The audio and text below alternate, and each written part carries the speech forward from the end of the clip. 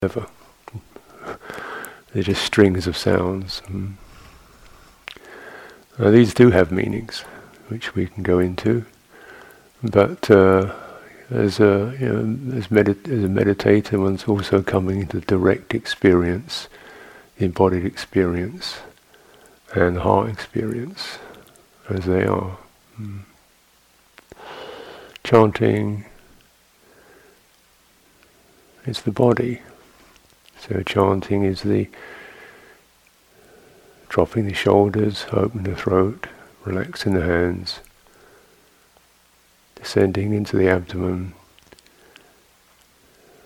gently squeezing the breath, keeping the chest open so it doesn't restrict that, and just pushing the breath through the throat and gently adjusting the voice box to generate sound. So it's the body chanting. And this is brings us into the experience of the body as an organ of perception. Normally we would experience the body as an object, a visual object that we see. That's with all that. That's a visual body and a mental body. It's something we see. And that, there's that. That doesn't go very far, really.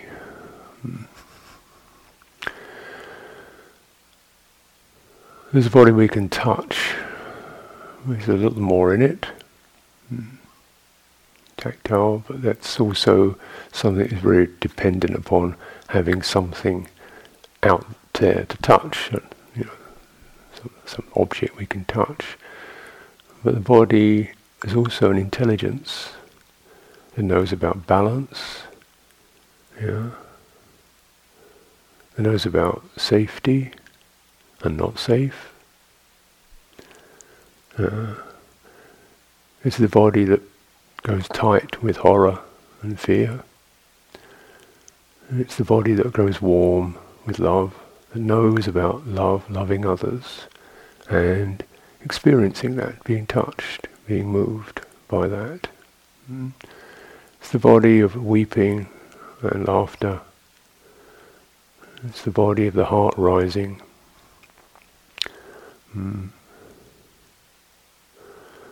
There's that. And that's that's our subject body.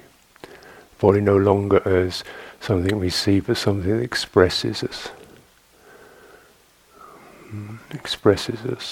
Expresses our humanity, our vulnerability, our being affected, our taking a stand, our firmness. So when we chant, we're chanting, that body is chanting.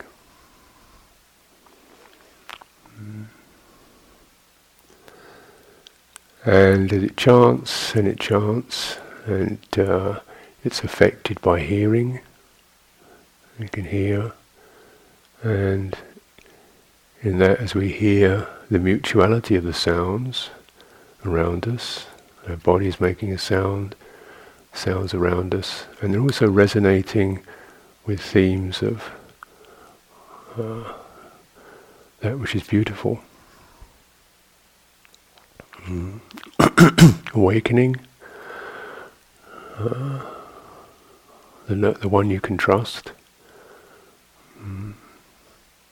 the compassionate one, the wise one, direct truth, immediate, inviting, encouraging, leading you deeper, and the Sangha, those who work at it, who give themselves to it, who sacrifice themselves to it, who gain realizations, who open out.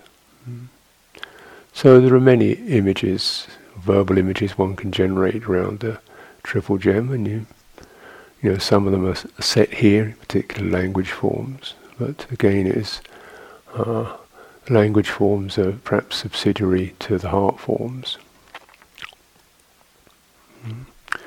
So the heart form of puja, so it's not a form you can see with your eye. When it's a form, it means it retains a particular pattern or texture or quality, and it's a rising form. It's a quality that rises and resonates and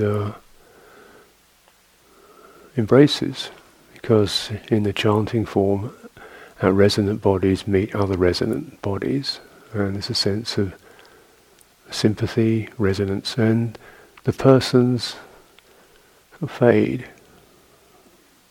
It doesn't really matter.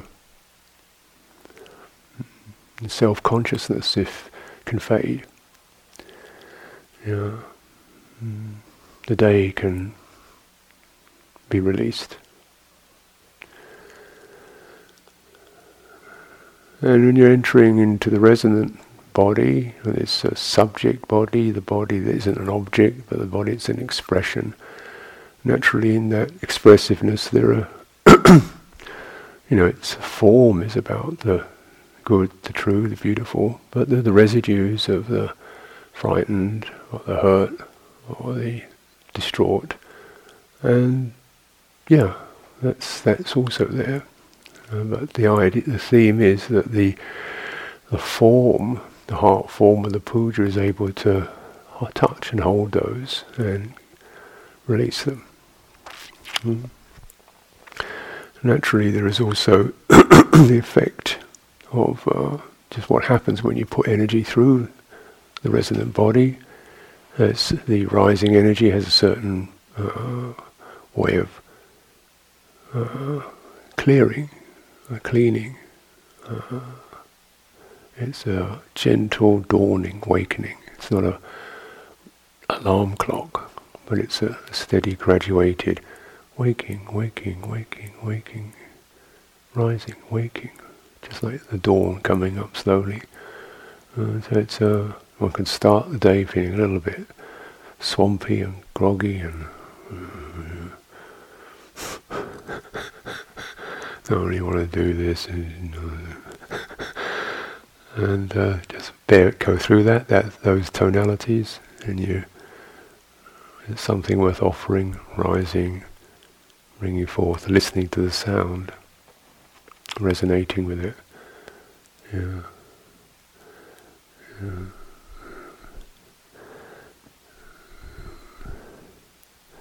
then the sound disappears. You come to the end, the sound dissolves.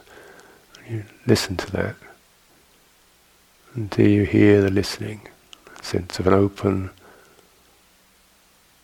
awareness, sort of something silvery, sparkling, for me, wide.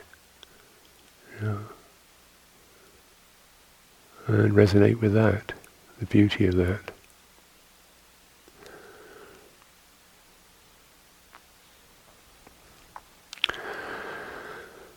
So let's make practice with the puja.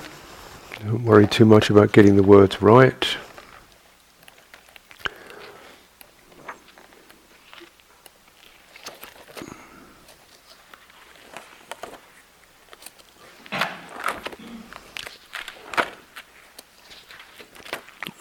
In fact, as soon as you get some confidence in it, it's best to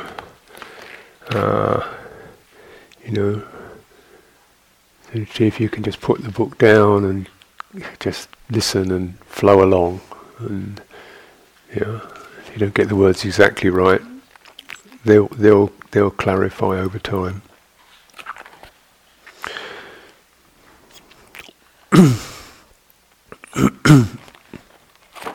So we'll start with some,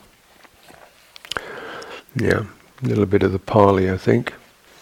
If you come to page 2.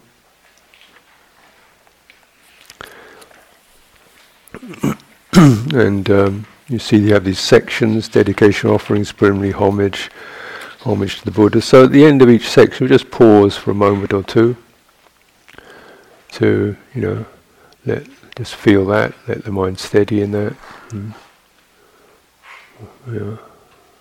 Relax your body if you're feeling slightly tense with it, And then we'll start the next section.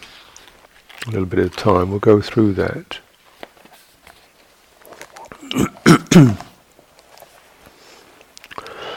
And if you really feel yourself, all at sea with it, just listen. Listen to the voices that are there, and just come in as you feel you can come in a resonant way.